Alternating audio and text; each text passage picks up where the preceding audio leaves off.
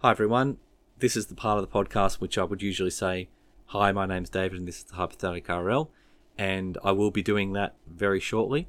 But before I do get to that, I needed to give you guys some information and a bit of a disclaimer about this episode. There's two things I need to talk to you about. The first one is that this episode, which I recorded with the Don himself, Mr. Carbone, actually occurred, or it was recorded well before Australia and New Zealand had pulled out of the Rugby League World Cup for 2021 and before the event had been postponed until 2022. So we will be talking about an event that is not going to happen, which is interesting because that's what this podcast is all about, events that don't actually happen. But in this case, what I was trying to do was have a little bit of a crossover between myself and Chasing Roos to talk about the international game, to talk about the Rugby League World Cup that was coming up, and actually to not so much make predictions, but make what-ifs of what was going to happen rather than what-ifs of what had happened. So it's a bit of a departure from what I would normally do. And I was really excited about it. It was something that I came up with at the start of the year, and it did take myself and Carbs a little while to get together and do the episode. But it was well worth it. It's a great episode. I'm not going to talk it up too much, but you're going to listen to it. But he's a quality guest and just a great guy to chat rugby league with. So I have to put this episode out for that purpose, but I just needed to let everyone know that we're talking about something that as if it was going to still go ahead. So just imagine it's 2022 and the World Cup has still got 16 teams in the men's competition, and it's still the same 16 teams. So if we can just imagine that, then we're all good to go. The other thing is, he's actually given me a discount code for his chasingroos.com.au for the website. I will give that to you, and feel free if you do want to use that. That's great. It's Hyper10, so HYPER10, and I'm assuming by the 10 it's at 10% off. And I do thank him for doing that. I just wanted to say to everyone, and I think I've made this clear to everyone before, and I'm just going to make it clear again. I don't, and I will never have paid for ads. I don't have a Patreon. I have no desire to do any of those things. Now, in saying that, I am happy that other podcasts that do a lot more research and put a lot more time and effort into their podcasts have these as their payment methods, and good luck to them. I have no problem with that. I'm not trying to attack anyone there. I just want to assure you all that this is not a podcast that will ever go behind a closed door, and it's not a podcast that will ever make you listen to ads to listen to the content. That's all I need to say, so I'll leave it back over to myself to introduce this episode, and I hope you all enjoy. Hello, my name's David, and this is the Hypothetical RL podcast, a podcast about the what-ifs of rugby league history. Joining me for this episode is a very special guest. It's Don Carbone himself, Mr. Michael Carbone. How are you? I'm good, mate. I'm good. I'm liking the nickname Don Carbone. It's got a ring to it, and yeah, thank you very much, mate. How are you? I'm great. I'm really great. Just full disclosure to everyone, we've probably talked for about an hour before I actually hit record here, so we've loosened ourselves up for you guys, and we're ready to rip in and have a good time. It is very awkward going through the pleasantries, like the hello, how you going, when we've kind of been talking for the last 45 minutes, so it's awkward, but I'm sure we'll get past that fairly quickly, mate. It's fine. Look, anyone, I find that with your interview style, that anyone that talks to you, you're just an easy guy to talk to, so it's... Oh, thanks, man. Yeah, look, it's just, normal conversation with anyone. Love it. So, our what if, or our hypothetical for today, I actually pitched this to you quite some time ago. I had a dream about it. Date? Yeah, I remember. I had a dream about it. I woke up the next morning and I DM'd you, and you're like, yeah, settle down, mate. We'll get to it. We'll do it one day. And I just harassed you until I finally nailed you down today. So basically the what if, it's going to be a series of what ifs. What I wanted to do is I wanted to talk about the Rugby League World Cup that's coming up this year, and I wanted to just talk about the different teams that are in there and what would happen, basically the best and worst case scenarios for teams and what would happen if they'd had those best or worst case scenarios. So what we're going to do is we're just going to go through each of the teams. We're doing the men's draw. I'm not going to go through the ladies in the wheelchair as well. I don't think you know that much about how good Spain is in wheelchair rugby league, and I don't think it's going to make as huge a difference.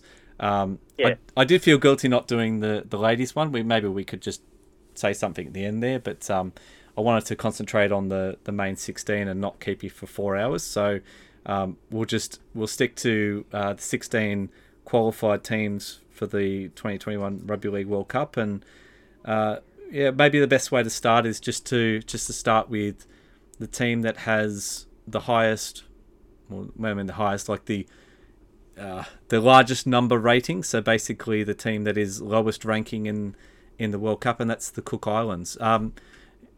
What are your thoughts about the Cook Islands in this World Cup? What sort of chances do you give them to go past the pool round? Well, Dave, let me take a step back first and say the pressure is on, because normally, like, I do listen to your podcast, mate, and normally you're talking about hypotheticals of, things that have already happened. So you can't really go back and say, oh yeah, you were wrong, you were right. It's all a bit of fun. But with this, we're trying to predict the future. So I feel like the pressure's on. We'll go back in 150 days or whatever it is when the World Cup is on and say, nah, Don Carbone, you're an idiot. What are you talking about? No, idea. Look, I think if I frame the question differently, if I say, what if the Cook Islands make it through the pool stage? What do you think happens? What do you think that would happen for the actual Cook Islands? Like, I think if we frame it that way, in terms of rugby league, let's do it that way, because I don't want to be predicting the World Cup winner, because we'll just say Australia and I can turn it off now, because that's going to be the most sure shot we can have that Australia's going to win it. I hope not. I have a bet with Big T, a sandwich bet going on Chasing Kangaroos podcast, where he has Australia and I have the rest. Oh, really? And, whoever wins obviously has to, or the loser has to buy the other one a sandwich, which I think he owes me a couple, so I don't mind. But yeah, he's got Australia, I've got the rest. But mate, back to the question, Cook Islands. Look, I think Cook Islands are a bit of a smoky in their pool. So Group D, Tonga, PNG, Wales, and Cook Islands. That's it. Yeah, it's their first World Cup for a couple of World Cups. They weren't in the last one, but they were there before that. Cook Islands, funnily, something I found out the other day is that we always talk about how Papua New Guineans love rugby league, and rugby league is their national sport. They're the only country in the world where it is their national sport. But I learnt a couple of days ago that it's actually the national sport for the Cook Islands as well. So that's really exciting to see these two in the same group. I think Cook Islands could get out of their group. It would be hard for them. They're in a tough group for them. Yeah. You'd have to think Tonga, Papua New Guinea would be the two favourites there. And no offence to Wales, but they're in a strong group. Yeah. But Cook Islands have some potential. Potentially, they have a decent squad there. So, they've got your Takarangis, and you've got guys like Chansnika Klokstad, who could play for Cook Islands. You've got guys like, I heard potentially Carmichael Hunt could be playing for the Cook Islands. We're not sure yet, but it is a little whisper that I have heard. We know that Valentine Holmes could if he's not playing for Australia. So the Cookies could potentially have a really strong squad, and it depends. Look, it's hard to say without knowing who's going to be in this team, but I would think that if they did have some success and get out of their group stage, then there'd be some celebrations in Cook Islands, considering it's their national sport. Definitely. And I mean, the thing for the Cook Islands is that no one's really expecting them to make it out of that group. So, I mean, when I sort of said we'll do it on the best and the worst case for them is they don't win a game, or they get beaten quite heavily in a few games. It would obviously be disappointing for them, but I think the upside is that, even if they can win one game against a PNG or a Tonga, it would be a huge thing. Even if they don't make it out of the group, I think it would still be huge if they could be competitive against Tonga. Because, obviously we all talk about the rise of Tonga in the Pacific, but if they can match it with Tonga, even in that one game, I think it would be probably even a bit of a moral victory for them in doing that as well. Yeah, definitely, you're right. And they did shellac Samoa at the World Cup nines. And I know it's a different version of rugby league, obviously, but it's pretty similar, and they really did it easily. And for them to be able to do that, it made me think, okay, Cookies might be onto something here if they can get it right in this tournament. Yeah, and I mean they did their path through was a bit tough, and they did end up having to win that sort of repechage, or whatever they call it, against the USA. Yep. So they definitely have the credentials to beat, teams at that level. Even though their ranking in the world is like around 23, I think it is.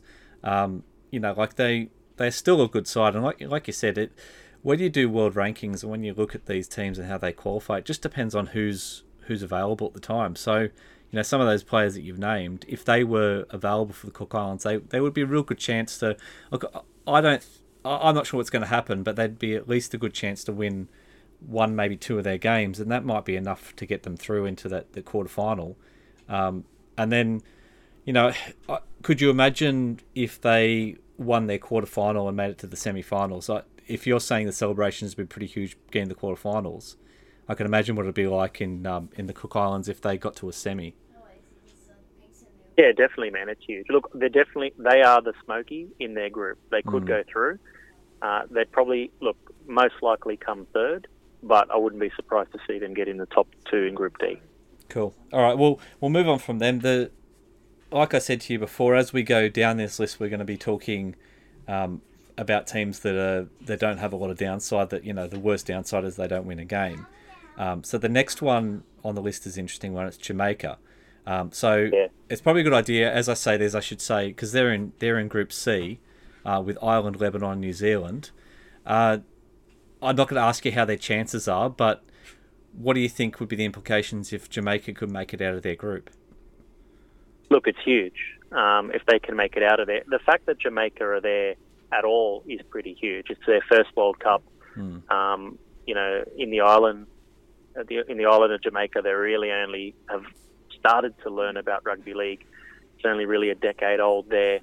It would be a massive thing for them to be able to get out of their group. Again, I don't like their chances, although it's an interesting group that they're in, because potentially Jamaica could field a decent side. They've got some great heritage players in the UK. Yep. Who qualify and who help them qualify for the World Cup. I love that they're going to have a few players from their domestic competition as well, being blooded and learning their trade and getting to mix it with some of the professionals, which is fantastic. But if you look at their group, obviously New Zealand is far and away the strongest in Group C. Mm-hmm. Lebanon are touch and go depending on who they field, because Lebanon really haven't. So domestic Lebanon and heritage Australian Lebanon haven't really seen eye to eye over the last few years. Robbie Farah's retired. Are we going to see guys like Mitchell Moses in this Lebanon side? So it really depends on what sort of team Lebanon field.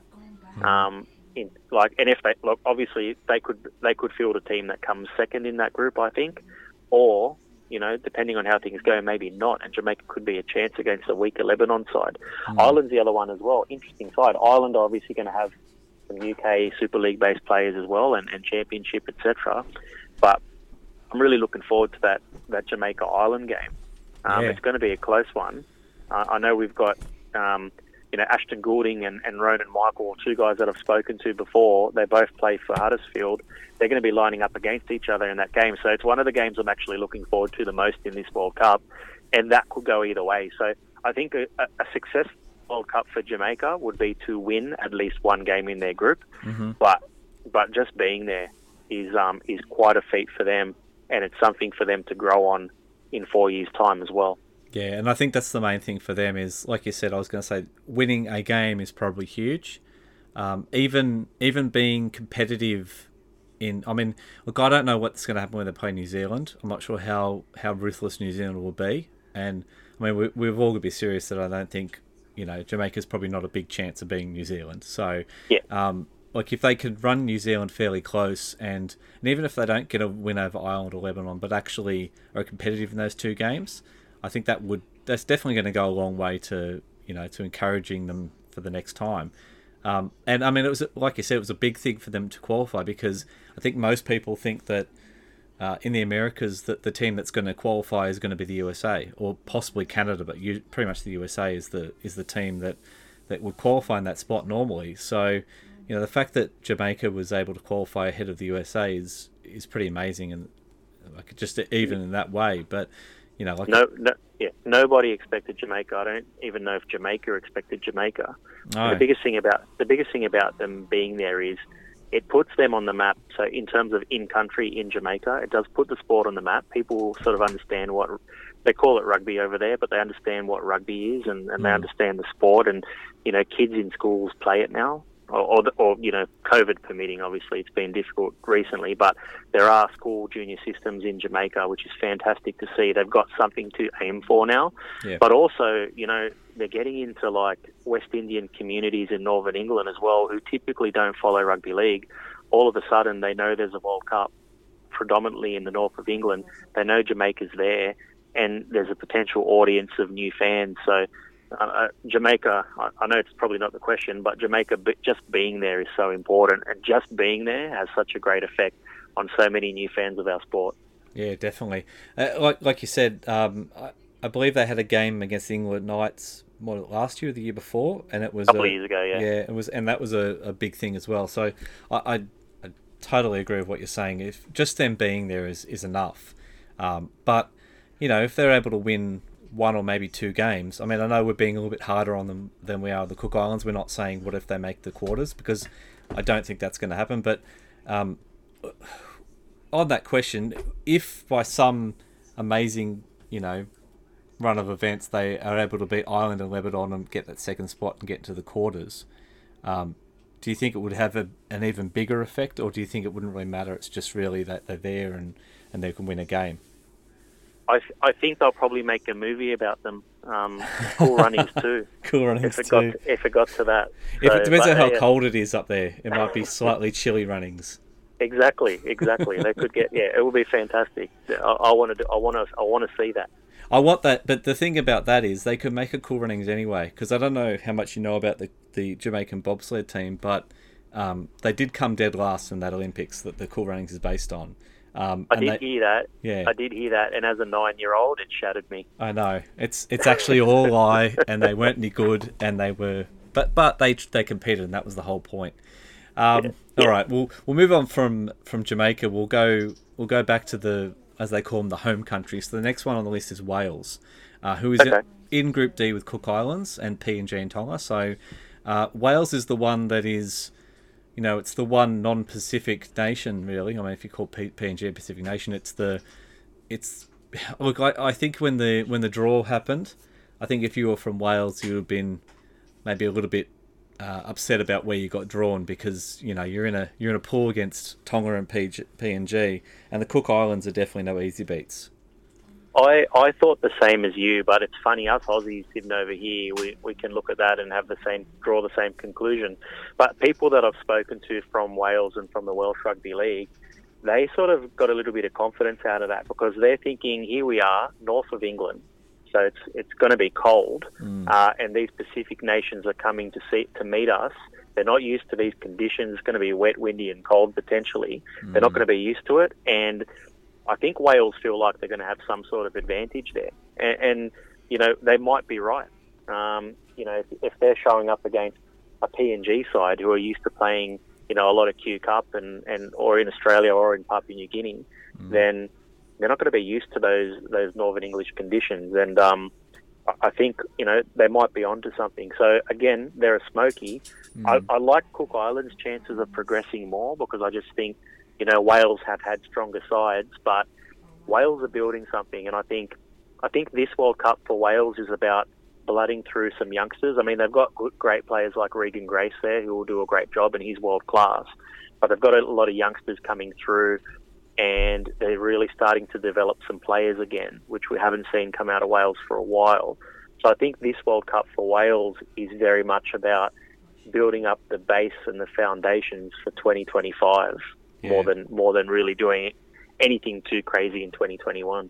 Yeah, look, one point to what you're saying about the conditions. I do remember there was a Four Nations where Scotland, I think they had a draw with New Zealand, and it was played up in Cumbria or something like that. Really, really cold, wet conditions, and the New Zealanders just didn't know how to deal with it. And obviously Scotland didn't get the win, but they were against New Zealand, so it's pretty good and I'm pretty sure it was a draw. The other thing too is you talk about Wales. Wales seems like, they haven't been really good for a long time, but yeah, you got to remember there is some heritage there in Wales, and they do have, I know it's in League One, but they do have two Welsh teams in the professional competition in England. So there's quite a lot of talent coming through, like that sort of there's West Wales and some of those guys, and the only really disappointing one is obviously you got Regan Grace there, but and his name escapes me now, but the other fellow who was a Welsh and decided to declare himself English. I'm trying to think of his name. Oh, was it Morgan Knowles? Yeah, Morgan Knowles. Sorry, I forgot his name. But I mean, I think that's disappointing for them. But then, look, at the end of the day, Morgan Knowles was born in England. Yeah, he was born in England. That's what I'm about to say. You can't begrudge him with that. But it would have been nice for him to be strengthening that Wales back row. That's for sure. It would have been. I mean, I think that would have given them more chance. I think if they had him there, and we'll see what happens. But I think for them, if they lose all their games, I think it might be not a setback, but maybe not desirable for them. I mean, they can always point to the fact they're in a pretty tough group, and that's probably why. But if they are able to do what we said Cook Islands might be able to do and win a couple of games and get into the quarterfinals, I think that would be a huge positive for Welsh Rugby League. So yeah, definitely. Yeah, we'll see what happens with them. The next one is an interesting one, which is Italy. So they're in Group B. So Group B is Italy, Scotland, Fiji, and Australia. Obviously, there's one big heavyweight there.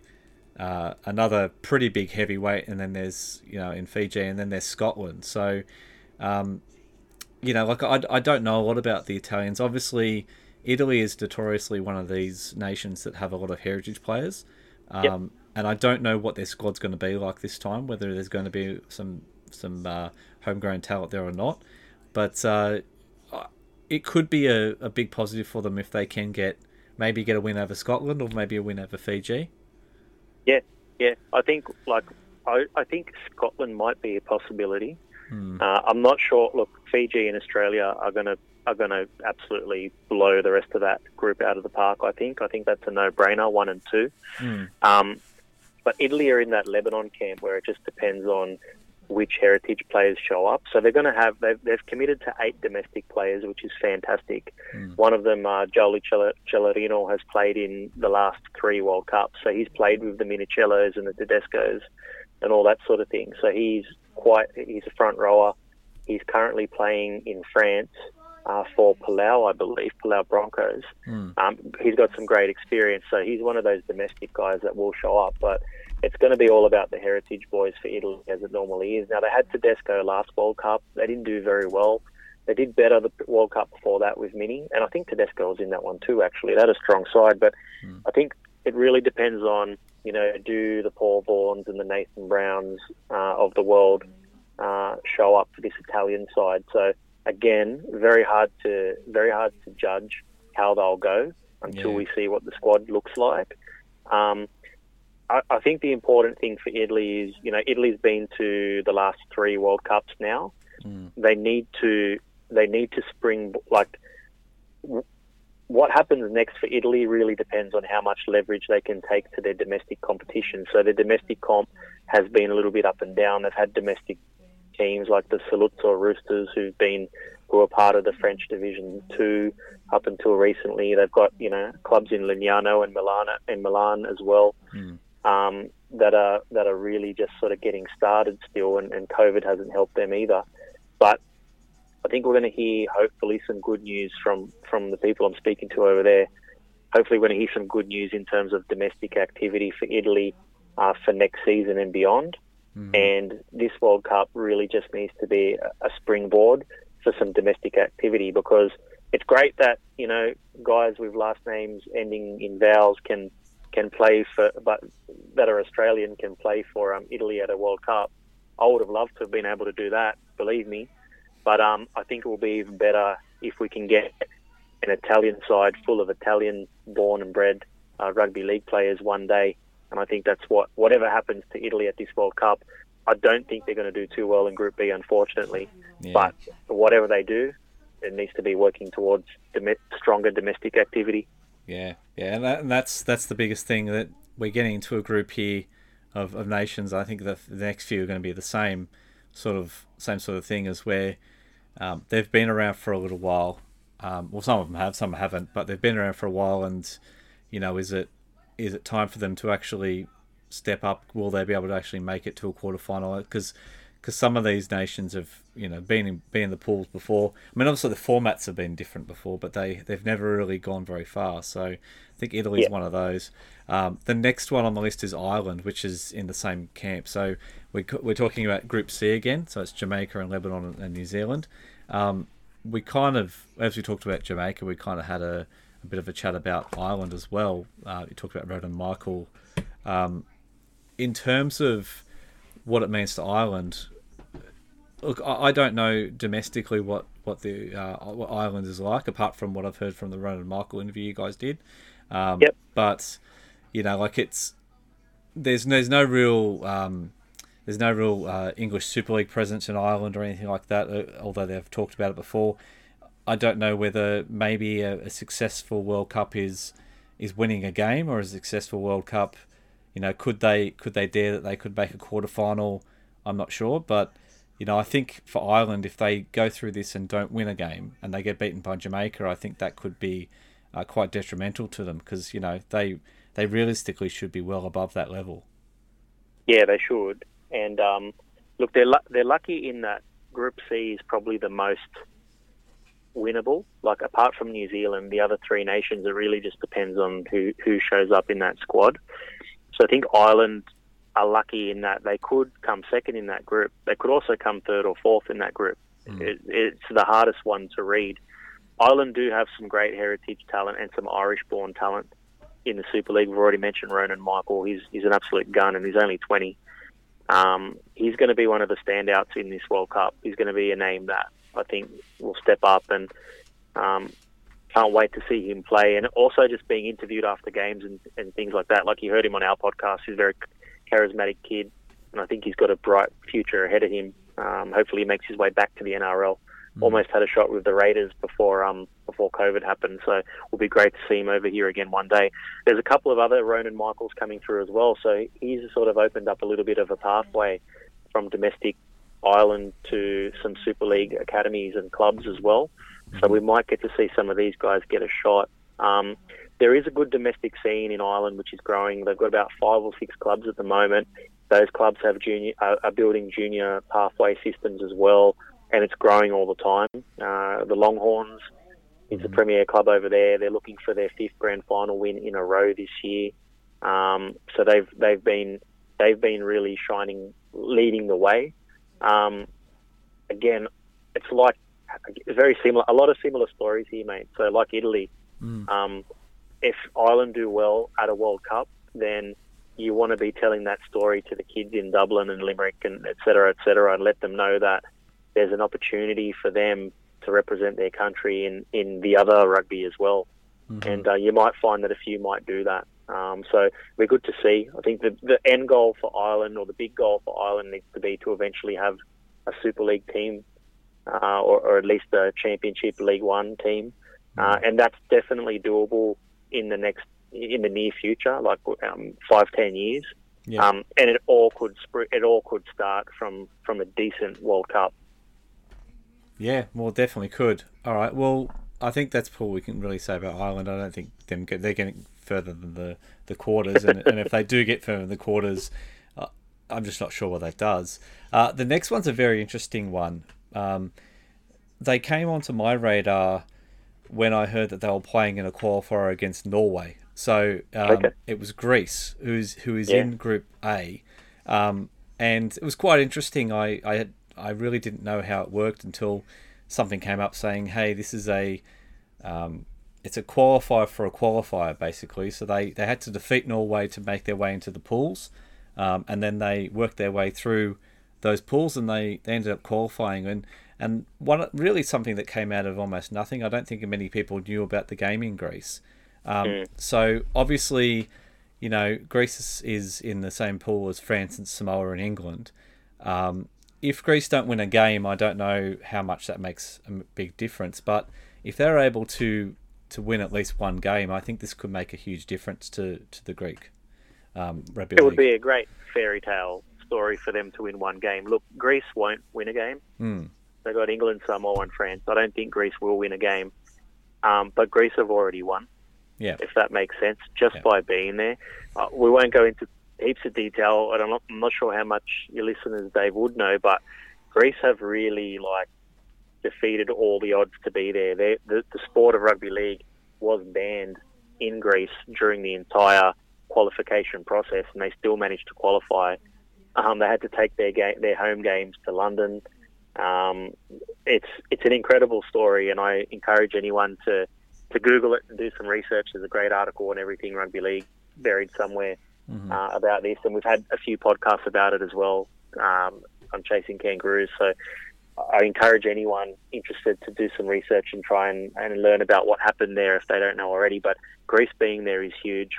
They've got they've got some good heritage players that help them qualify. So Billy Magoulias, Sharks and Newtown Jets, many of your listeners will know who he is. Peter Mamatsoulis, who's a hooker in lower grades for South Sydney Rabbitohs. These guys helped Greece qualify, and they'll be there again. Rob Tuliatu is another one. They will be at this World Cup with Greece, and they've also got some great domestic players like Theodoros Nianakis is one that I've loved watching come through the Aris Eagles system in Athens, and they've got a guy named Theodoros Bastos who is playing for Coventry Bears at the moment in League One, and he's played a bit of League One. He's played some French rugby league as well, but he came from I think he came from the Rhodes side, who were undefeated for probably 5 or 6 years in the Greek domestic competition. So these are some guys that have some decent experience, and they'll go okay. They won't let anyone down. And I think the fact that they're there, rugby league can somewhat be on the map in Greece. It is a sport that is very much unknown there, but being in a World Cup helps. And yeah, they probably won't win a game, but a lot like Italy, they're going to have a minimum of 8 domestic players in their squad, and if those guys can head home with some stories and some bruises, then maybe we can get 10 Greek guys, domestic guys, at the next World Cup, and that's what you want. You want to grow from the experience. Well, plus on we had Jamaica with Cool Runnings too. Maybe we end up with Savaki Runnings for Greece. I'm not sure. Or Cool Savlakis. I wasn't sure which way I was going to go with that. So Cool Savlakis is a bit of rich. Cool Savlakis sounds terrible. That sounds like a really bad takeaway shop. But look, they may become. They don't really have to win a game. They just have to be competitive in a game. Even if they run someone close, even if they get within a try of someone, it would be a huge victory for them. I mean, I'm not trying to talk them down, but I think it would. If they could get through those 3 games without getting blown out at all, if they could be competitive in 3 games, then it's going to be a huge boost. Because even though you can say, we didn't win a game, but you can say, look, we came up against teams that are ranked in the top 10 in the world, because the 3 other teams they're playing against are all in the top 10, and we didn't embarrass ourselves, and we were close, and like you said, they're built for the next one, and hopefully this momentum they've got means that they qualify for 2025, and maybe they have more of a chance by then. Yeah, that would be very nice.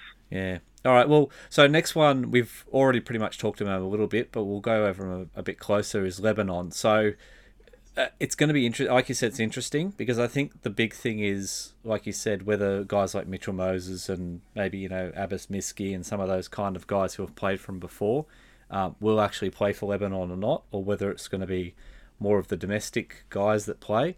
I think that's going to make a huge difference. And like we said before, they're in the pool with Ireland and Jamaica. New Zealand's, I think, might be a bridge too far. Even with all, even with NRL players playing for Lebanon, I still think New Zealand's well and truly too good for them. But look, if they are able to get through that first, they're in, I think they're in the box seat. If you look at the way the rankings go, they really should be the second team. So if they are able to get into the quarterfinals, and depending on who they come up against, if they're able to, jag a win in a quarterfinal and get to a semi-final, what kind of effect do you think that would have? It's hard to say because Lebanon were in the final, or they got pretty deep at the last World Cup. They got to the quarterfinals last time around. If it wasn't for Tonga shocking the world, then Lebanon was sort of the next one that was shocking everyone. No one expected Lebanon to go as well as they did. Because they got so far last World Cup, they automatically qualified for this one. They didn't have to go through a qualifying process. Yeah. And I think that hurt them because not having to get games together, not having to do much domestically, not having to get that synergy between the heritage boys and the domestic boys, I think that may have hurt them a little bit. So they're the big question mark in this tournament. We don't know what the squad's going to look like. We don't know how well the domestics and the heritage are going to gel, or how well they're all getting along politically, which is, again, another story for another day. But they could very well be in the top two in this group, or they could come third or fourth again. It's that Group C, right? So it's going to be tricky. If they go all the way through to the semis, then it's a great feat for them. But again, the question is, how do we capitalise on that? Yeah. After the World Cup, because Lebanon's one of these nations that most of the money that they raise and that goes into Lebanese rugby league is spent during the World Cup period every 4 years. What we need to do with Lebanon is spread that out domestically over 4 years and try and grow the game over there. Yeah. I said it about Italy, similar stories with Greece and Ireland and nations like that. It's all well and good to compete at a World Cup, but we want like legit Lebanese born and bred players making it and playing at future World Cups. And that's the trick, really. Yeah. And I'm just not sure how we get that, because they've had success at World Cups. Their last World Cup was phenomenal, but we didn't really see anything domestically or much else from there. So I want Lebanon to be more than just a heritage Australian side. I think they deserve to be. I think they've got some passionate players and administrators on the ground in Lebanon. I know a few of them myself, and I'd love to see them, like Italy, like Greece, I'd love to see them being strong in country and really grow from a successful World Cup. Cool. All right. Well, yeah, no, that sounds good. Well, next one on the list, we go back to Group B, and we've got Scotland. So just reminding everyone in that group is Italy, Scotland, Fiji, and Australia. Scotland's a strange one because, to me, they're ranked very high, and probably higher than they kind of look like they should be to me. Because and I know you said like Lebanon sort of surprised everyone last time, but Scotland were pretty disappointing last time, and I'm just not sure whether, I'm not even sure whether they can beat Italy or not. I think if they go through, like the worst case, they go through and don't win a game, it just kind of cements that opinion that they're not quite at the same level as everyone else in this World Cup. Well, Scotland, the last international Scotland played from memory was, I think, against Greece. And Greece, like for the first half, put on a good show. Like, I thought Greece looked really strong against Scotland back then. And I don't quite recall if this was a Scottish side that had Lachlan Coote or any of the big name players like that. But certainly they've got some good heritage players, and Coote will probably play for them. He's doing well at St Helens, and he's been a permanent fixture in the Scottish side for some time. So Scotland have potential to do okay, but I just can't see, like I said with Italy, I can't see anyone else getting out of Group B other than Australia and Fiji. It's just going to be a bridge too far. Yeah, definitely. It's a shame for Scotland. See, I think Scotland's in the same kind of feeling as what Ireland's in, except I don't think the Scottish domestic system is probably as strong as what you're describing Ireland being. So, is it? You would be surprised. There's a couple of good Scottish sides as well. Okay, they're probably in a just similar haven't heard state about them as much. to Ireland. Yeah, The other thing, Scotland also don't have. Well, obviously, they don't have a Super League team. They don't have a Championship or League One team. But the strange thing about Scotland is, with Ireland, you can understand that there's a fair distance there. With Scotland, the north of England is the closest thing to Scotland. You know what I mean? You'd imagine that's probably their path to getting success is to try and get a League One team, maybe out of Edinburgh or something like that, or Glasgow or something like that, and try try and maybe do what like Wales are doing with the West Wales and North Wales, and try and join the English competition and get a bit of experience that way. The closest they've had recently is the Edinburgh Eagles, who they're probably the premier Scottish team. They've got teams in Glasgow and places like that as well, but Edinburgh have been in the northern division, English division, so they've sort of crossed that border.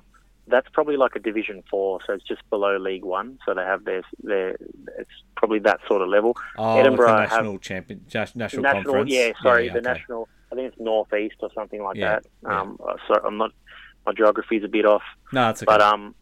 But that's probably the strongest side they've got, and they're back in the domestic league this year. So it's going to be really interesting. I think that again they've got about 5 or 6 teams. Aberdeen's coming back next season as well. So Scotland is in a similar boat to Ireland in that domestically they are looking as strong as they have for a while. They could probably use a Super League team or a League One team, like you said as well. So that's where they need to build upon. Well, I think Scotland's big chance is when they play Italy and Fiji. If it gets close to snowing, that might help them. But like I said, like you've been saying with that Group B, for anyone other than Fiji and Australia is going to be almost impossible. But look, if for some reason they are able to beat Italy and Fiji and get through to the quarterfinals, do you think it would make a huge difference to Scottish Rugby League? The fact that it's so close to home, like, I think what you want to see there is it make the back page of newspapers if they do well. Get people talking about rugby league in Scotland. I think that's what you need. And if they can then the question is, how do they capitalise on that? How do they capitalise on the good press and the momentum? Because that's where we as a sport have struggled in previous World Cups. It's how do we back up the year after a World Cup, so to speak. Yeah, exactly. All right, next one on the list.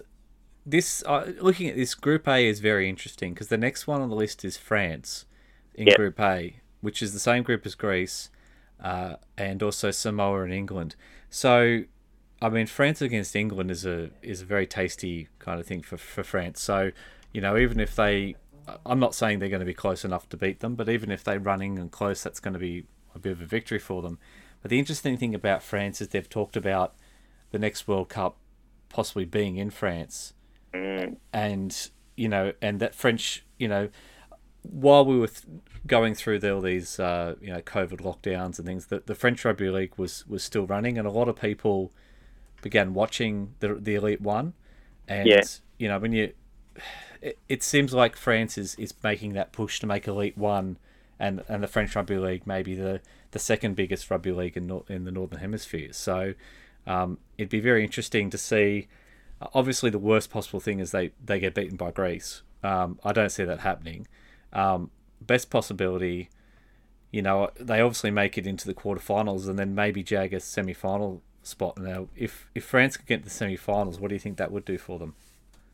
Look, it would be huge. It would help them in their campaign for the 2025 World Cup. I think France is similar to Wales in that they're building up nicely, and if it's not this World Cup that is a success for them, then they want to do better in 4 years' time, and they can. They've got some good young kids coming through. Probably, for the first time in a while, there's some good development happening over there. You mentioned the Elite One continued. Carcassonne still doing well, and clubs like that, they're coming to a conclusion for their season now. So they're at sort of peak at the moment. Toulouse is leading the championship, so that's good. And I know they're not all French players, but they've got a good French contingent there.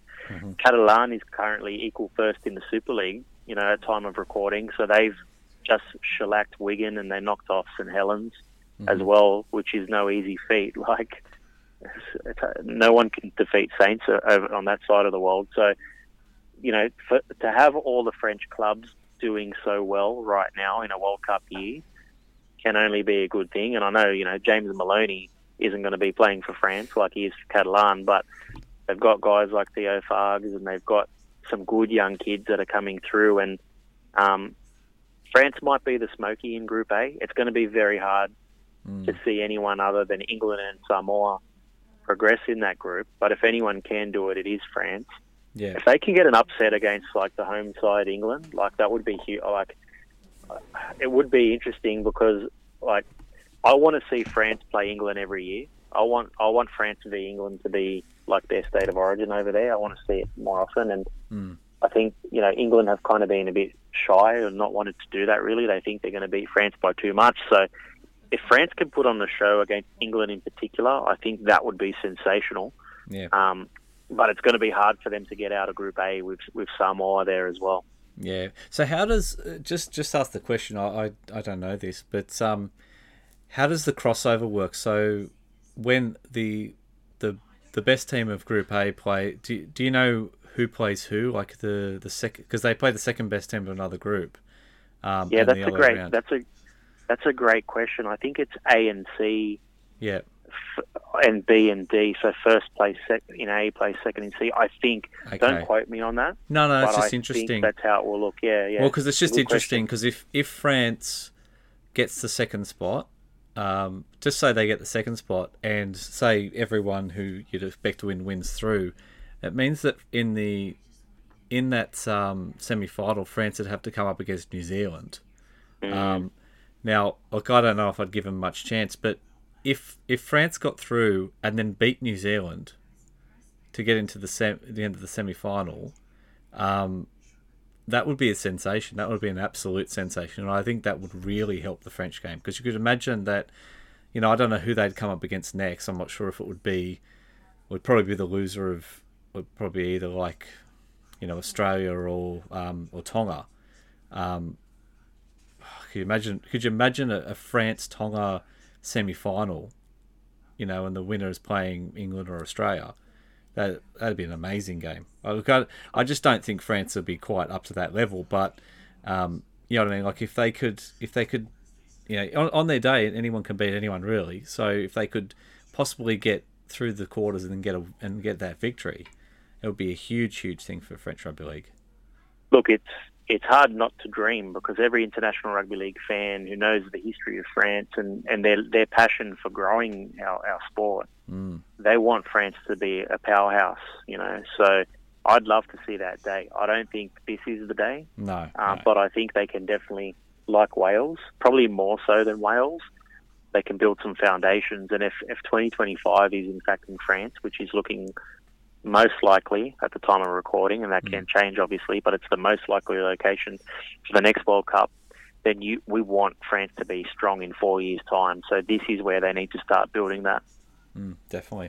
Well, look, that probably leads us straight into the next one, which is Samoa. So we'll take the other side of it this time. So, look, a disaster for Samoa is they lose all their games, which I don't think is going to happen.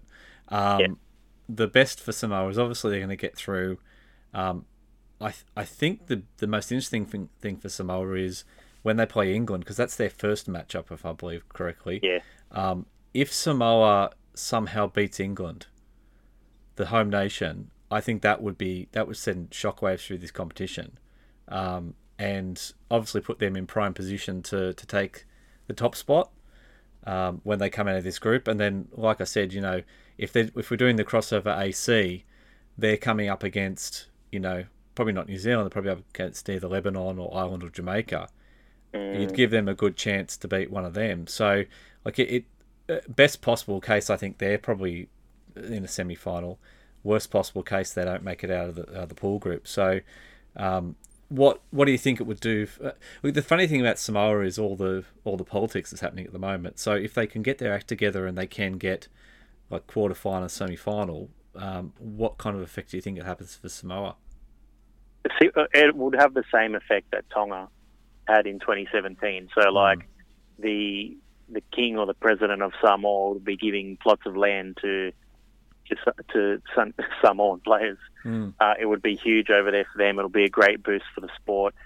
I think Samoa, if you put their strongest team on paper and get their coaching staff right, they can win the World Cup.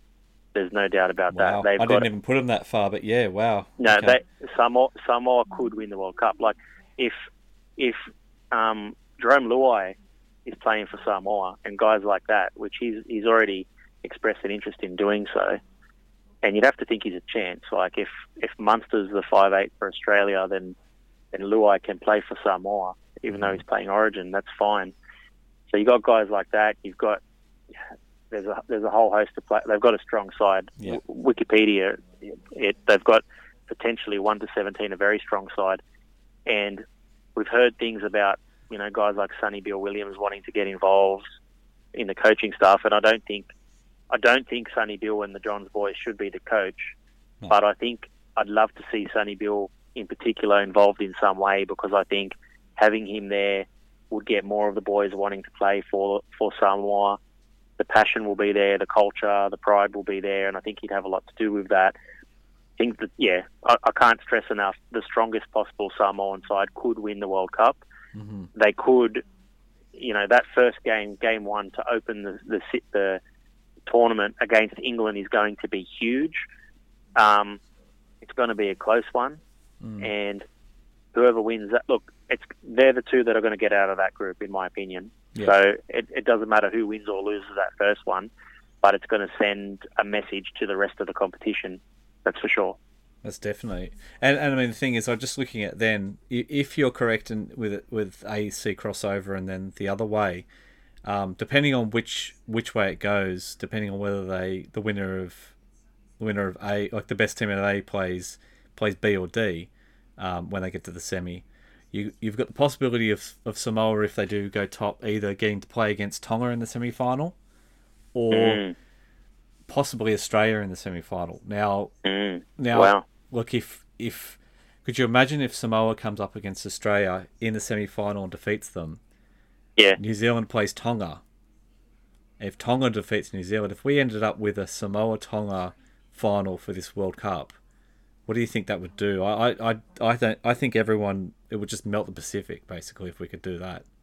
It would melt the Pacific, and the NRL would probably say, okay, we're going to have standalone Origin fixtures in 2022 so that Samoa can play Tonga 3 times as well at the same time. Yeah. Because, maybe. I mean, look, how good would that be? That'd be amazing.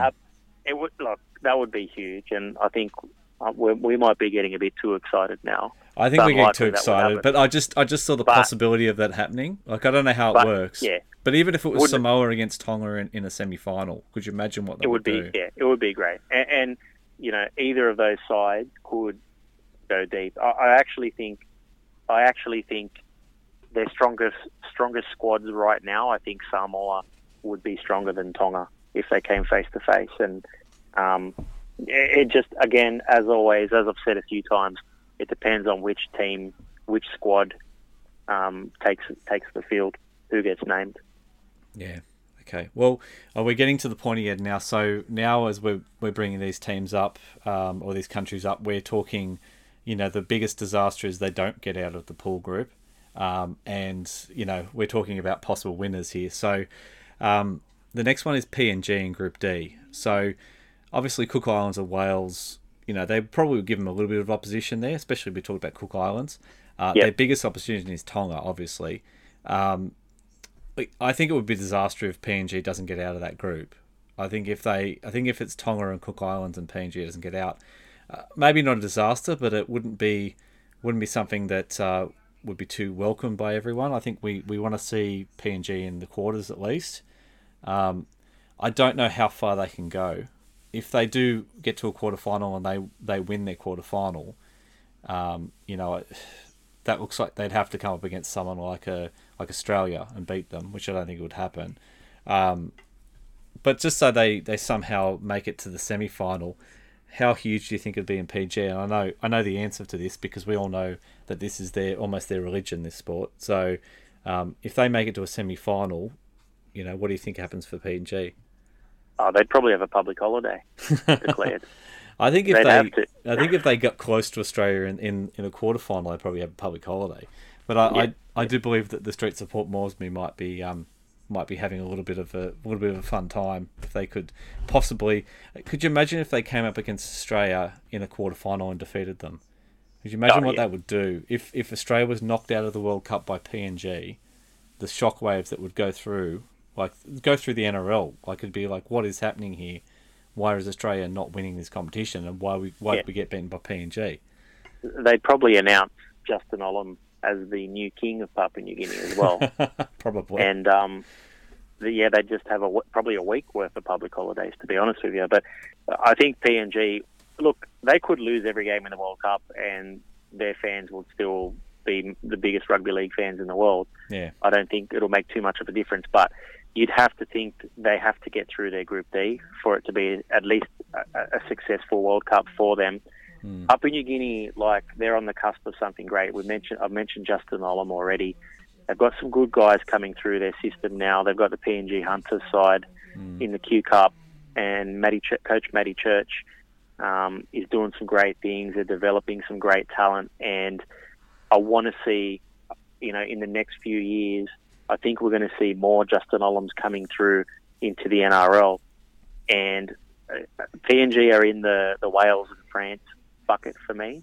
Mm-hmm. They should make it to the semis, to the quarters. They should make it to the quarters in this World Cup, but I think they're building up to something nice, and their goal just needs to be, whatever happens in 2021, they need to be even better in 2025, because I don't think it would be a shock if they were a nation that could win a World Cup in the next few World Cups' time.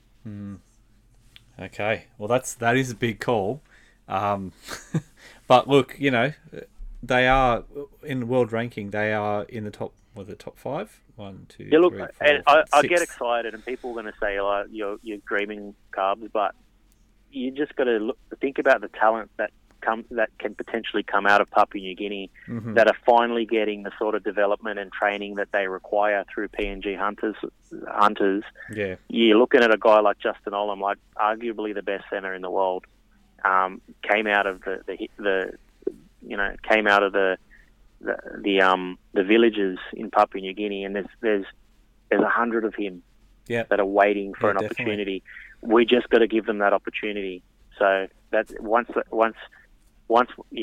we see more of these guys in the NRL, then it's going to make PNG a much more powerful rugby league nation on an international scale. Yeah, I mean, we've always known that there's raw talent in PNG, and it just needs the right coaching. So, I don't think you're crazy.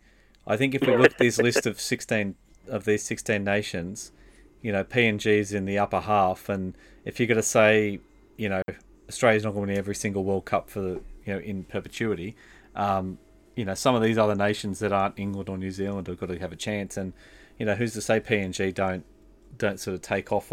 And all it takes is a good run in one World Cup, and they win the thing. And I'm not saying they're going to win them all the time, but they've always been competitive, so it just needs to be that next little step up. All right, I think the next one's interesting too. It's in a similar. We're getting right up to the top here. So we've got in Group B, we've got Fiji. Obviously, Fiji, they made quarterfinals last time. I think they were beaten by Australia in the quarterfinals. So, they are actually in Australia's group this time. So they get the joy of playing Australia again. I think it's probably a disappointment if they don't get out of their group. Like if Italy or Scotland gets out there instead of them, I think that'd be disappointing. Pretty much with all these others, that's where we're at. If they are able to, obviously it depends on who they play in that quarterfinal. Most likely, if it's the B and D group thing, they're going to have to play PNG, so that'd be a very interesting matchup. I know in PNG, so it'd be Tonga. That'd be a very interesting matchup. I don't know whether. I mean, obviously, we talked about Samoa, but they're very strong. Fiji feels like they're in a similar vein as well as what you're saying with PNG, where they do have talent. They've got a domestic competition. So, they just need a little bit of better coaching, maybe a little bit more, maybe a few more talented players come through and they might be a bit more successful. But, look, do you think it would make a huge difference if they got to a semi-final or quarter-final? I think they realistically think that's where they're going to get to. But if they're able to jag a win against one of these top nations and get to a semi, do you think that would make a huge difference for them? Yeah, Fiji are a tricky one. They're in the same boat as PNG in that They've got the Cavite Silktails that are feeding talent now into like the Roosters system, and the North Sydney Bears. Into the North Sydney Bears system, into the Roosters system. So there's a genuine pathway from the Fijian National Rugby League, which has 32 teams, by the way. There's a genuine pathway for those guys into the NRL now, and we've already seen, they're kind of ahead of Papua New Guinea in that they've got guys like Kikau and Sivo and Ravalawa, guys like that who are Fijian born, who are, regular first graders in the NRL and some of the best in their positions, So Fiji is strong. What they're lacking is quality halves. I think they've got Wakeham there from the Doggies in reserves, and they've got a good kid from the Silktails who played for North Sydney Bears last week. His name eludes me now, but he's a halfback and he's quite good. He'll probably line up in this World Cup, and it'll be interesting to see how he goes. And not to put pressure on the guy, but how he goes could determine how successful they are. I think they made the semis last time. I think they've made them the last few times. They've been quite successful at World Cups. Fiji is one to watch for the future. I don't know if they'd beat a Samoa or a Tonga right now, but the fact that a lot of their talent is more domestic grown than Samoa and Tonga, they rely less on heritage. I like that about Fiji, and I'd like to see them be successful. The right things. We spoke a little bit about capitalising after a World Cup, which some nations don't really do well.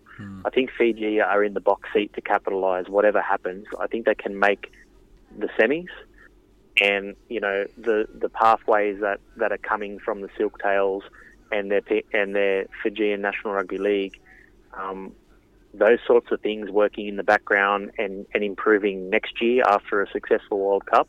Yeah. That's the model, or that's the template that we want to see a lot of these other nations sort of take on and utilise. Yeah, okay. Well, I mean, that's pretty good. Now, we've got through 12 of these, so now we're at the top 4. So these top 4, obviously these are the real heavyweights. These are the ones that, if anyone's going to win this competition, they're probably the obviously the 4 favourites. I'll keep going the order. So the next one in the order is Tonga. I think absolute disaster as Tonga doesn't make it out of their group. I think that would really undo a lot of their good work from the last one if they don't get through. Obviously, still, I don't think it's going to affect Tonga. Maybe it won't affect them too much long term, but I think it would be a real disaster for them. But like you just said then with Fiji, there's not a lot of domestic Tonga players. We're really looking at a lot of heritage here with Tonga. So I don't know. I'm not sure if you have the same opinion, but I do worry that unless Tonga starts to kind of bring some domestic talent through as well, that there's always going to be Tongan heritage players in the NRL. It just seems to be what it's going to be. But I kind of want them to grow their domestic game a little bit too, so that they're not relying on kids that grew up in Australia or in England to pretty much make up their team. Obviously, the best scenario for them is they win the World Cup, which I think is doable. But I mean, I don't know what you think about what I just said then, but I think obviously worst case is they don't make it through out of the pool, and the best case is they're winning. I think they'll make it out of their pool. They should win it, but at the very least, they should make it out of there. Mm-hmm. What you said about the heritage, it's a really interesting topic, like heritage in rugby league, and I think in particular for the Pacific nations, heritage means everything. So,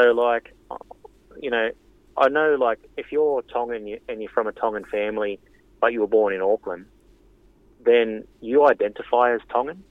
There's a lot of Samoans that are like that as well. There were even, my parents, for example, identified as Italian despite being born here. Their parents are Italian. They came from Italy. They spoke Italian at home. They identified as Italian, and I sort of see that in a lot of the Islander families, the Pacific Islander families.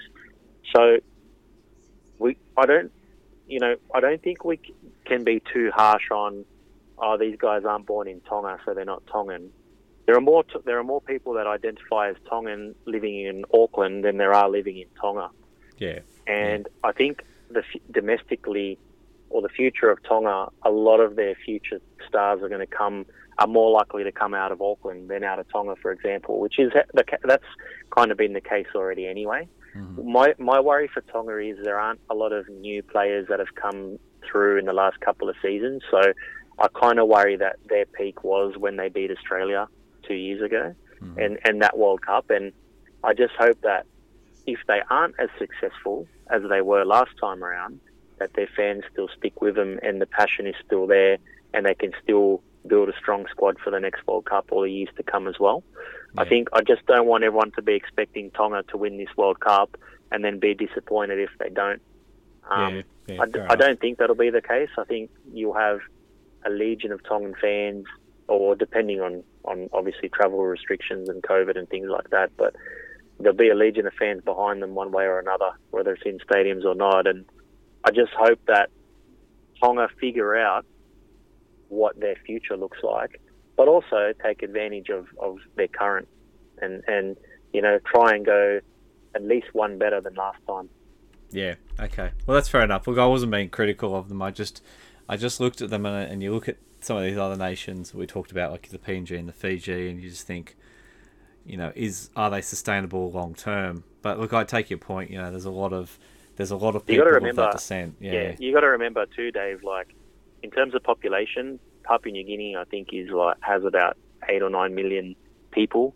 Fiji has 1 million people. Yeah. Tonga has about 100,000 people living in Tonga. So there's more. Like I said, there's more Tongans in Auckland than in Tonga. So it's crazy. Yeah. It's just the only point I have about that is. At the moment, we've got the grandparent rule, and I've heard people say before that, if it if a lot of Tongans, people who do identify as Tongan, are living in New Zealand or Australia, in a couple of generations' time, are those same sort of people who would identify as Tongan able to actually play for Tonga anymore? So that's what I'm thinking more long term, not sort of the next couple of World Cups. It's a legitimate concern. We'll worry about that in 2 generations' time. Yeah, worry about that. When I'm about 90 years old, I'll be worrying about it. When you're 90, yeah. That's all good. Look, we're getting right to the pointy end. So we have the hosts England, who are the next one. Now, the disaster for England is they don't get out of the pools. And I think that really is a disaster. Like I said it about Tonga, it would be, but I think for England, that is a huge concern if that happens, because we're looking at the game. Obviously, the game is only really played in a small corner of England, if you want to call it that. If by some terrible thing that happens to them, they get knocked out, they get beaten by France and Samoa or something, and they end up not getting out of that pool, which I think is very, very unlikely. But if it does happen, I think it could do some real damage to them. But the positive for England that is if they go through and they actually are able to beat Australia and New Zealand and win this World Cup on home soil, I think this would be a huge boost to them. And obviously the money is a huge boost to them as well, because of the event being held over in their country.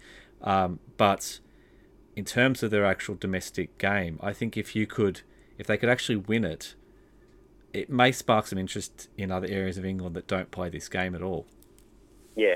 If you asked me which nation is this World Cup most important to, or which nation winning would make the biggest difference for International Rugby League, the answer is England, hands definitely. Down, because it's their home, because the game has been sort of detracting a little bit, like the fan base and the player base and the column inches in newspapers. It hasn't been going in the right direction over there. But England really needs to win this World Cup. They really do. Yeah. And it doesn't mean they will. They might have trouble beating Samoa in the first game.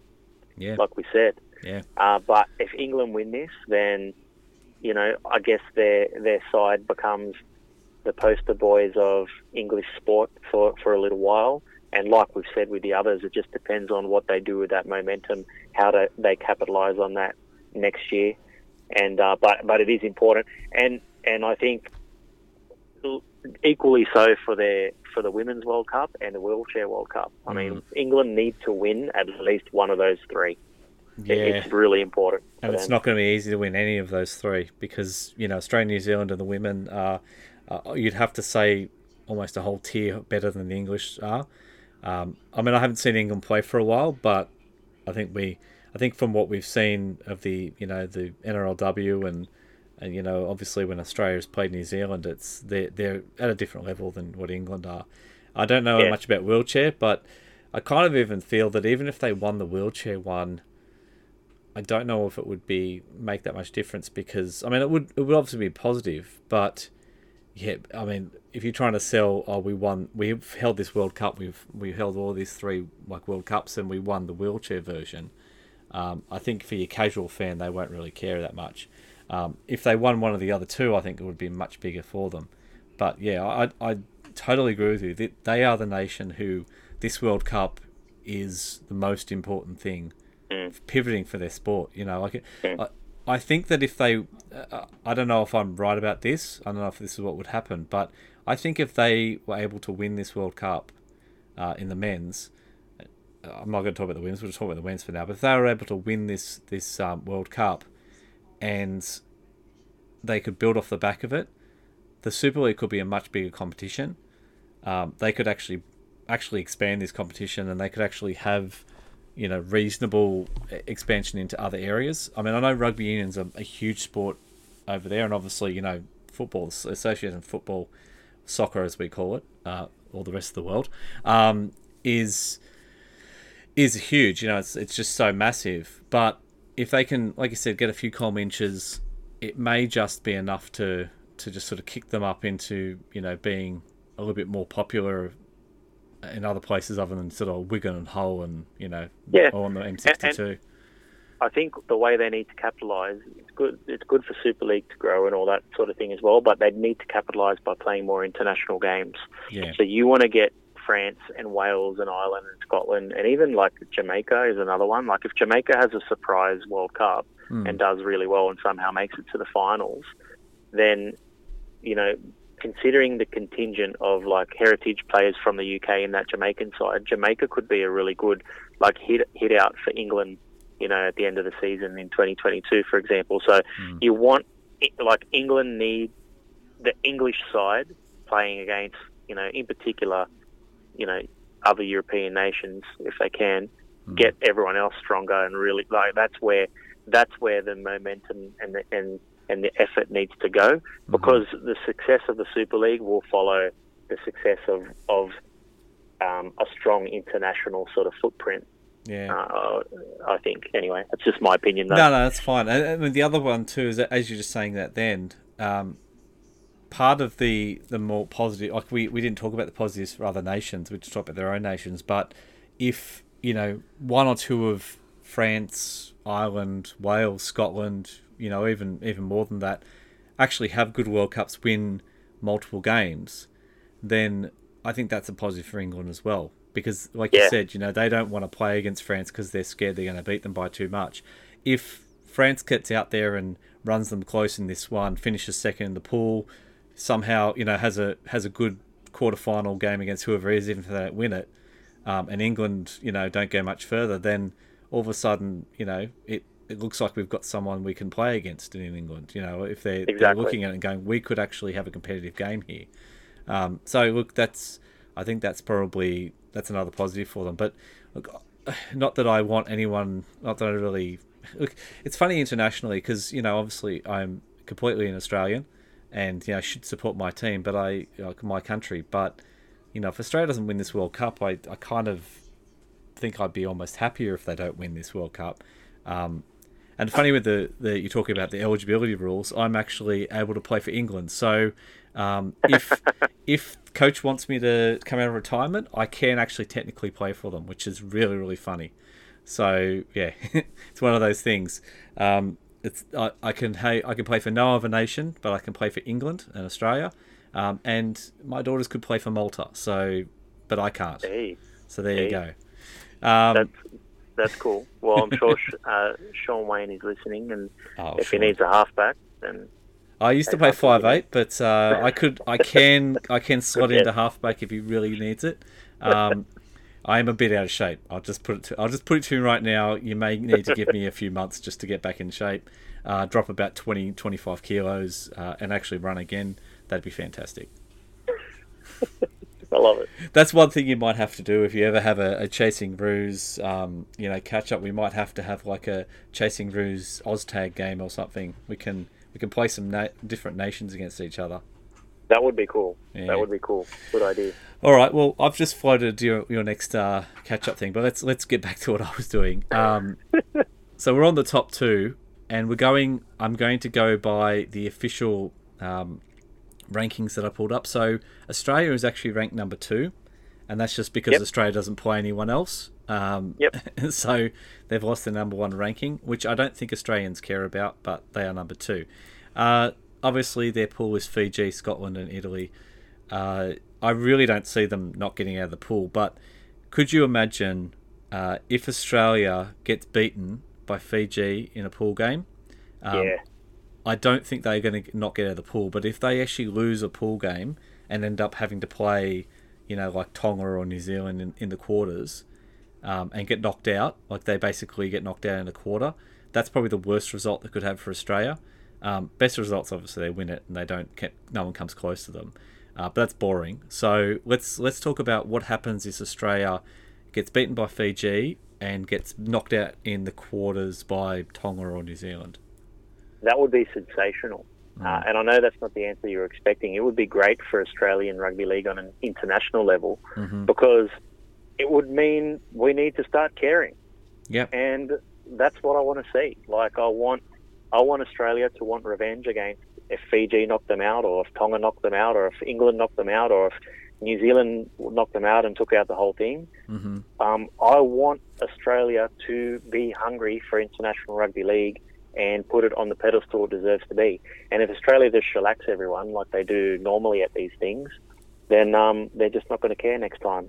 No. But if Australia loses in the semi-finals and we end up getting a New Zealand-England final, or a New Zealand-Tonga, or a Tonga-England, or a Fiji-Tonga, or a Samoa-Tonga, or whatever, Samoa-New Zealand grand final, then all of Australian, the Kangaroos need to have a good hard look at themselves and start to take our international game seriously. Yeah, and look, when you say that's not the answer that you think I wanted, that's exactly the answer that I did want. I agree with you totally. I totally agree that would be the best thing. The only thing that I think would maybe be a negative in all that is that if Australia looks at that, gets knocked out of it, and still shrugs their shoulders and says, doesn't matter because the NRL is the best competition anyway, and this was all just garbage and whatever. Because I think the only way that Australia has that happen is perhaps some players pull out because of the whole COVID situation. Now, if we send a team which is under strength and they do get knocked out, then that's almost something where the Australian officials can go, oh well, we didn't send our best team, so that's what happened, and they'll just write it off, and it might continue. But I do feel like the last time anyone sort of in Australia maybe not felt apprehensive about Australia's chances, but the last time anything, last time they really wanted to get a bit of revenge was probably 2013 after they lost the 2008 World Cup. So and so I think you're right. I think even if Australia made the final and got beaten in the final, that would definitely make it more interesting for international rugby league, and that I'm all for that. I want Australia to want to actually, like, I don't really give any care about state of origin. I know people like it. I didn't even really care who was in the teams, apart from, hey, a couple of Parramatta guys made it, and so that's nice for them. But I almost sort of sat back there and said, oh, look, I'm glad for them that they made it. It's an achievement for them. But I kind of was more of, well, I'd rather them just play for my club, but I don't really care about state of origin. But if it was a test match, Australia playing England or New Zealand or something, then I would be like, yes, pick my players if they're the best. I want to see the best players play. But yeah, I don't know. I've got this thing, and people will say it's just because it's coming from New South Wales and Queensland's too good, and whatever. I don't think I've really. I watched State of Origin and I like it, but it's just realistically, to me, it's just, the best two teams made up, like the two teams made up of the best kind of New South Wales, Queensland players. It doesn't really mean anything if someone wins or someone doesn't win to me. Look, I've been similar to you in that regard. For me, it's like, why not have both? Yeah. State of origin is something that is incredibly unique to our sport. There really isn't another sport that has that in terms of that sort of level of competition, that rivalry. But the fact that it's bigger than our international game, I think, is wrong. It's the wrong way around. It should lead into our international game. Both should be strong. We should have, a strong club competition, strong state of origin, strong internationals. Why can't we have it all? That's what I just want it all, Dave. I just want all of it. I'm with you. I think we can have it too. And like I think I've said to you on multiple occasions, and I've told other people, why does the NRL season not have a mid-season rep window where we can play? They can play their state of origin back to back 3 games, but they could also play other internationals at the same time. You talked about Tonga and Samoa. I mean, Tonga could play Samoa 3 times a year during a rep window. We could have Fiji playing PNG 3 times a year, or we could have like a whole Pacific competition happening. You could get England and France playing each other, and like some kind of 4 or 5 nations over there, and there's so many options of what we could do. But because the Super League season's like 30 rounds or some ridiculous thing, and the NRL goes for 25 rounds, and we have split rounds just so we can have Origin on a Wednesday, and I don't get it. I don't understand how, like, if they just shorten the actual NRL season, it's not going to make that much of a difference. Like, there's a mid-year period where everyone gets a bit weary anyway. I mean, we had 20 rounds last year, and through the middle period, everyone was a bit like, oh, this is still going. But if we had like 12 rounds, 4 rounds of, or 4 weeks of, rep windows, and they can play 9s tournaments, and they could do a magic round and whatever they wanted to do. And then you get back in your competition, you do the other 12 rounds. It keeps it fresh. It keeps it going. It's better. Anyway. See, that's our next pod together. Hypothetical, perfect season structure. I know. We can do that. I'm happy. I've already put it out there a few times. I'm not sure if anyone else agrees with mine, but look, there's a few different ways of doing it. But if you can split the season in half, you end up with, like a good condensed block, and then another block, and then a good condensed block, and then finals. Like, it's sort of, there's nothing that goes too long. And I found that if you just run a season for too long, people just get tired of it. So we proved that last year with the COVID break. So remember, we had like 5 or 6 rounds, then we stopped for COVID, and then we came back.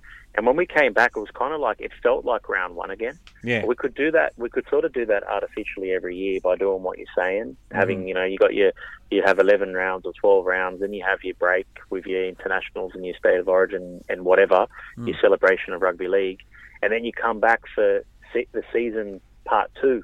Yeah. And it feels like, the excitement of round 1 again, and then you lead into finals and then some more internationals. And I certainly think it's a great way to go. But, I'm not making the decisions. Yeah, one of the things they've said is like, oh, well, you won't have enough games. It'll be a free kick to all the other sports, because you're only going to have like 1 state of origin game and like 1 international on a weekend where you only have 8 games and stuff. And I've said to people like that, well, look, if you want more games, then run a bloody mid-season cup kind of thing. Run a 9s tournament. Run 4 9s tournaments on a roadshow for the 4 weeks. Like, if there's guys there that that are not making international teams or state of origin, put them in like other clubs, and we'll run like some kind of I don't know, we'll run some kind of 9s tournament or something. Like, yeah, there's a lot they can do, man. I'm not going to accidentally start watching AFL because there's only 2 rugby league games on this weekend. Yeah, exactly. And we've only got 4 in this coming weekend, so it's not like it's much different. But yeah, anyway. Yeah. All right, well, we've arrived at our number 1 ranked in the world team, New Zealand. So New Zealand's in that pool with Jamaica, Ireland, and Lebanon. I really don't see New Zealand not making it out of the pool stage, but just look, New Zealand's a funny nation in some ways, because they can have very poor tournaments in these. and they have in the past. They've played quite poorly and still sort of scraped through. But if they were somehow shocked by one of these teams, a bit like Australia, and they ended up only coming out second place in their pool, and they ended up getting knocked out in a quarter final, what do you think that would do to New Zealand? Look, it'll be pretty bad. I can't see it happening that way. Last World Cup was pretty appalling from them. Yeah. They did not do well at all. They lost against Tonga. Yeah, I think they lost against Fiji as well. Yeah, I think so. They had probably one of their worst World Cups in my memory. Mm-hmm. I can't see that happening again. I really can't. No. They should have guys like Dylan Brown, Johnson, Benji might even be coming off the bench. Like they're going to have some great playmakers, good forwards, good backs as always. I'm not too sure if RTS will be playing. Obviously, his union contract might kick in, but other than that, they should have a pretty strong squad, strong team. I can't see them having 2 shit World Cups in a row. No.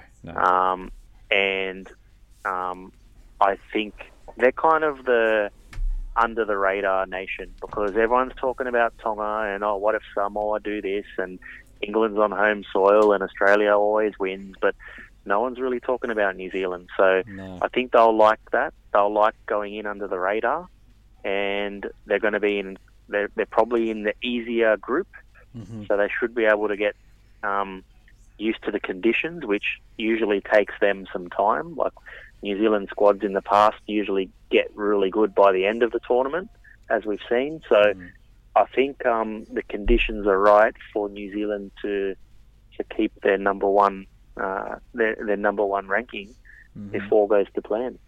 Yeah, no, I suppose that's what we say. If the best case is they win it, what do you think happens if New Zealand actually wins? If New Zealand wins, then they'll go home to some celebrations. The New Zealand Warriors will sell out all of their home games when they finally can go back home after COVID, and the NRL will add a second New Zealand team I was going to say, in 2024. I feel like that's the big thing. If New Zealand wins the World Cup, we end up with a Wellington team. I think that's what ends up happening, or Christchurch or whatever. Look, the thing is, what we're saying is like best case scenarios. Like, how do you capitalise on success? And I've said this, I'll probably sound like a broken record. This is probably the longest episode of your podcast ever, Dave, but I'll say it one more time.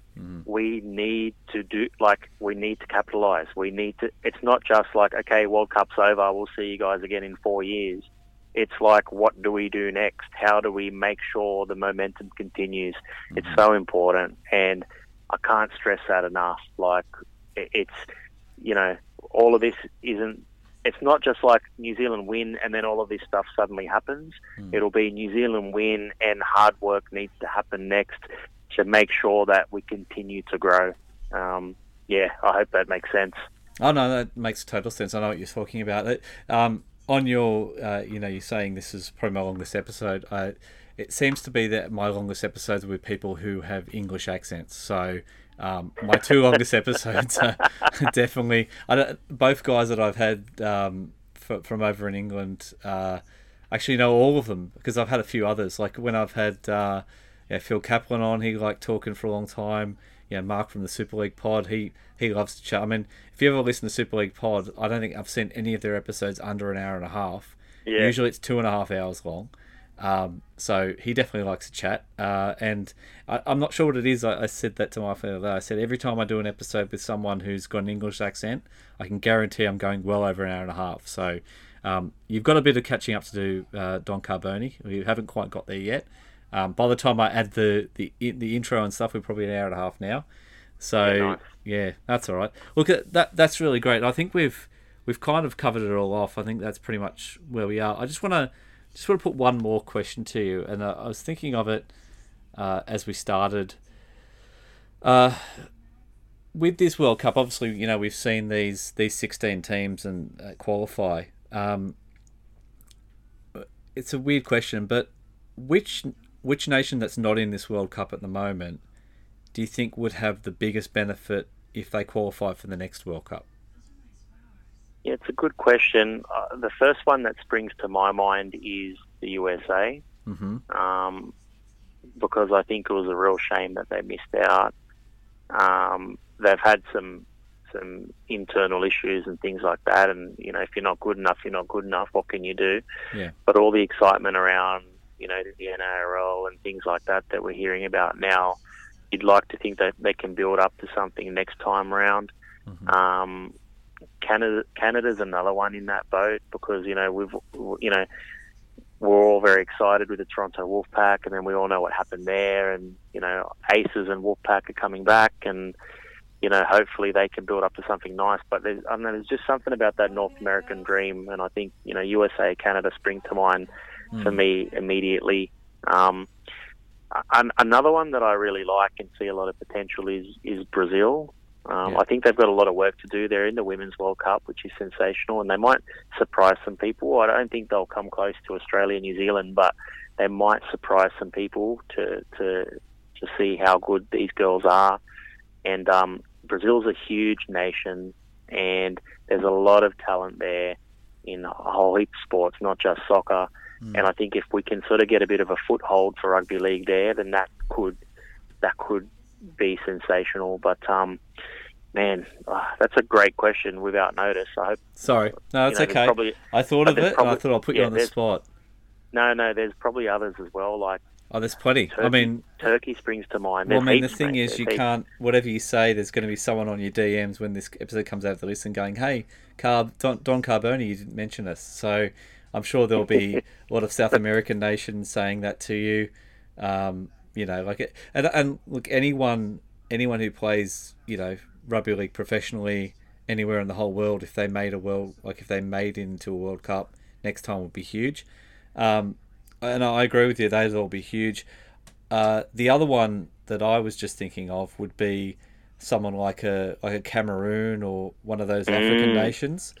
If an African nation actually made it, maybe like a Nigeria or a Cameroon or a Ghana. You're right. I think I think that's the next sort of, like, once we're going to see an explosion of Pacific Islanders, Fijians and Papua New Guineans coming through in the next few years in the NRL, and I think once we need more players from elsewhere than Africa, West Africa, and all that sort of area. There's some good talent there, and they're really in early stages. They're learning the game, but and they're fast and they're strong, and they'll be able to play footy.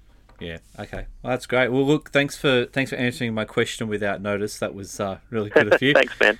That's all right. I think that's where we get to the end. I don't want to go too much further, but I want to thank you for coming on, and thank you for giving me an hour and a half of your time to chat about International Rugby League and the Rugby League World Cup. And I know that we're all excited for it to happen, and hopefully it happens with full crowds, and hopefully some of these fairy tale stories that we talked about, maybe one or two of these could happen and boost International Rugby League. Would be sensational, mate. Thanks for having me. Always great chatting to you. Sorry it took so long to get this conversation happening. We had to cancel and reschedule a few times, but man, I'm glad we got to have this chat, because we've had a lot of fun, and it's been good hypothesizing with you. And if we can get one or two right, or one or two dreams might come true, that would be sensational. That'd be great. All right, cool. Thanks, mate. I'll talk to you later. Cheers, buddy.